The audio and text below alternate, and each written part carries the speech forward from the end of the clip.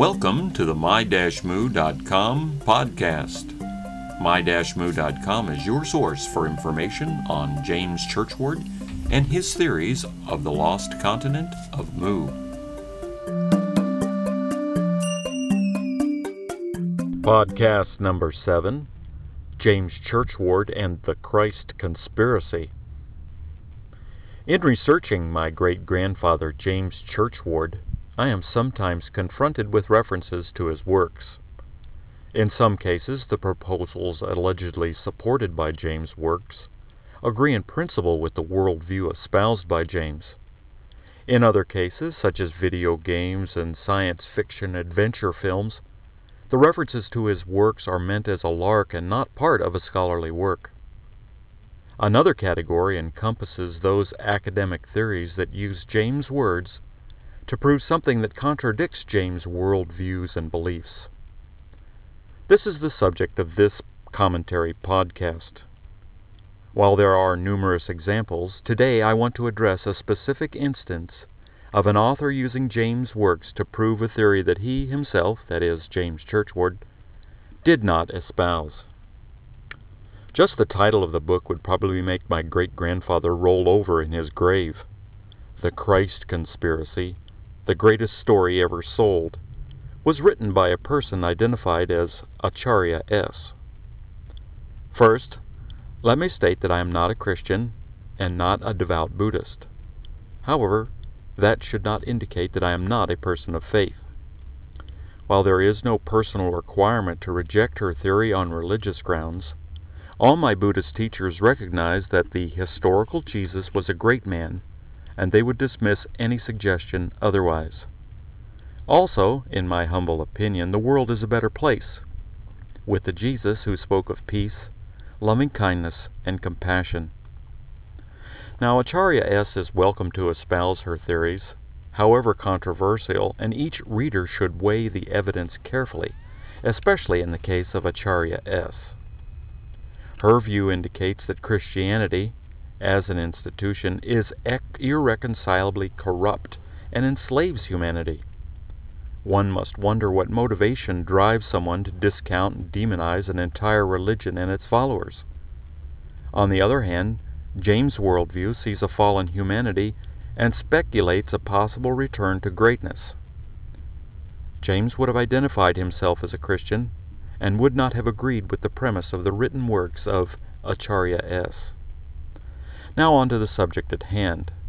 Acharya S., her background, beliefs, and character are all discussed on the Internet.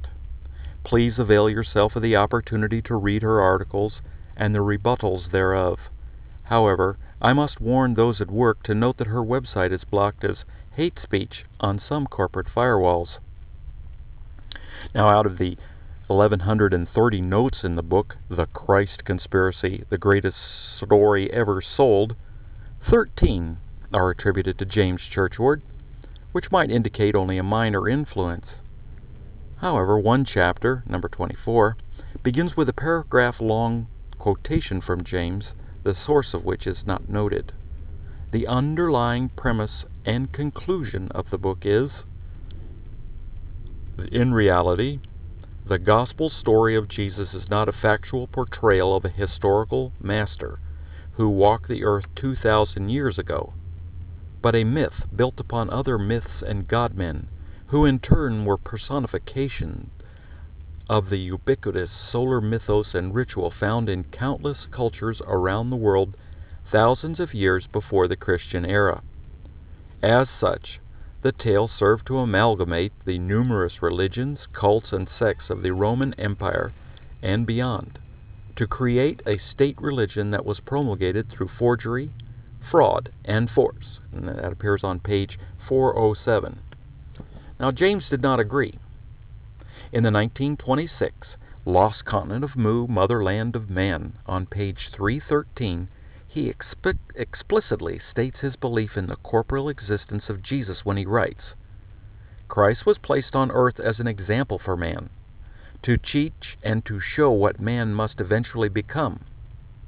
If that is not enough, in his April 1931 lecture before the American Society for Psychical Research, James Churchward states that he saw written records in a Himalayan monastery about Jesus, and even quotes a written record about the early life of Jesus. James Churchward did believe in the corporeal existence of the historical person named Jesus, and acknowledged him as a master. The author in question chose to select passages where James' credibility and prestige could sway the reader. That James' theory did not weigh heavily enough to be included elsewhere is of no concern. James tried to establish evidence for the source of a highly advanced civilization that could bind humanity together. The author's written text labors to prove that a common belief among Christians and Muslims is a hoax, that a symbol representing goodness and mercy is actually selfish and evil and never existed. If the only book I had to pick with her was that she cherry-picked passages to support her theories, then she was in good company with James. However, the outrage just begins there. In this supposedly scholarly work, the author's choice of quotations from James' works attempts to persuade the reader to accept evidence that is contrary to the theories espoused by James. I know the listener will want examples, so let's give it a go. On page 114, to indicate that Jesus and Osiris were the same characters displaced by time, the author states, as Colonel Churchward naively explains, the teachings of Jesus and Osiris are wonderfully alike. Many passages are identically the same word for word. Now, taking only the first sentence from the paragraph on page 254 of The Children of Mu, the quoted passage, leaves out this closing sentence. Both Osiris and Jesus were selected instruments of our Heavenly Father, the Great Nameless, sent on earth by Him to teach His children the road to eternal happiness. James believed that Osiris and Jesus physically existed and did not ascribe to the theory that they were only a myth, which is the conclusion to be drawn from her reference. This is an outrageous abuse of James Churchward's written works. On page 387, the author uses a passage from the 1931 Lost Continent of Mu. The end of the quoted passage leaves off the following sentence. The rest of the chamber reminded the adept of what he passed through. He now emerged from the tomb. Now, the next sentence in the Christ conspiracy, after the quote by James, reads, Thus, the Great Pyramid is not and never has been a tomb, except symbolically, as it was used to introduce the adept to the higher mysteries of death. Now, James called the Great Pyramid a tomb. In the text, the author chose to leave out. The author abuses his words to indicate that the Great Pyramid is not a tomb. This is another example of outrageous abuse perpetrated by this author.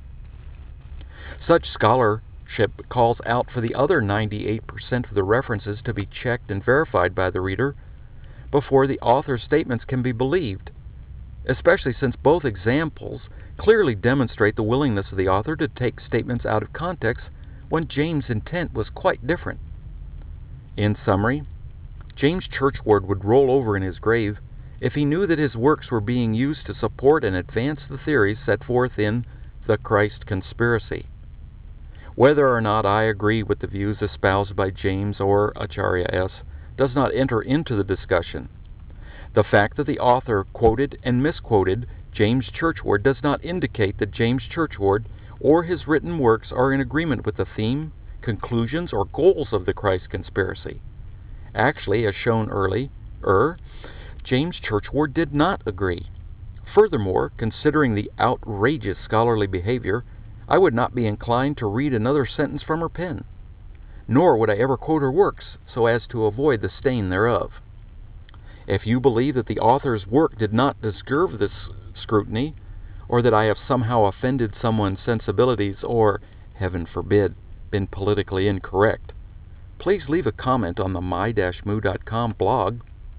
And if you wish to respond with a video comment, please post a link to it on the same blog. Angry or insulting comments will be ignored and perhaps removed. Well, thanks for listening, and have a great day. This production, copyright 2007 by Churchward and Company, all rights reserved.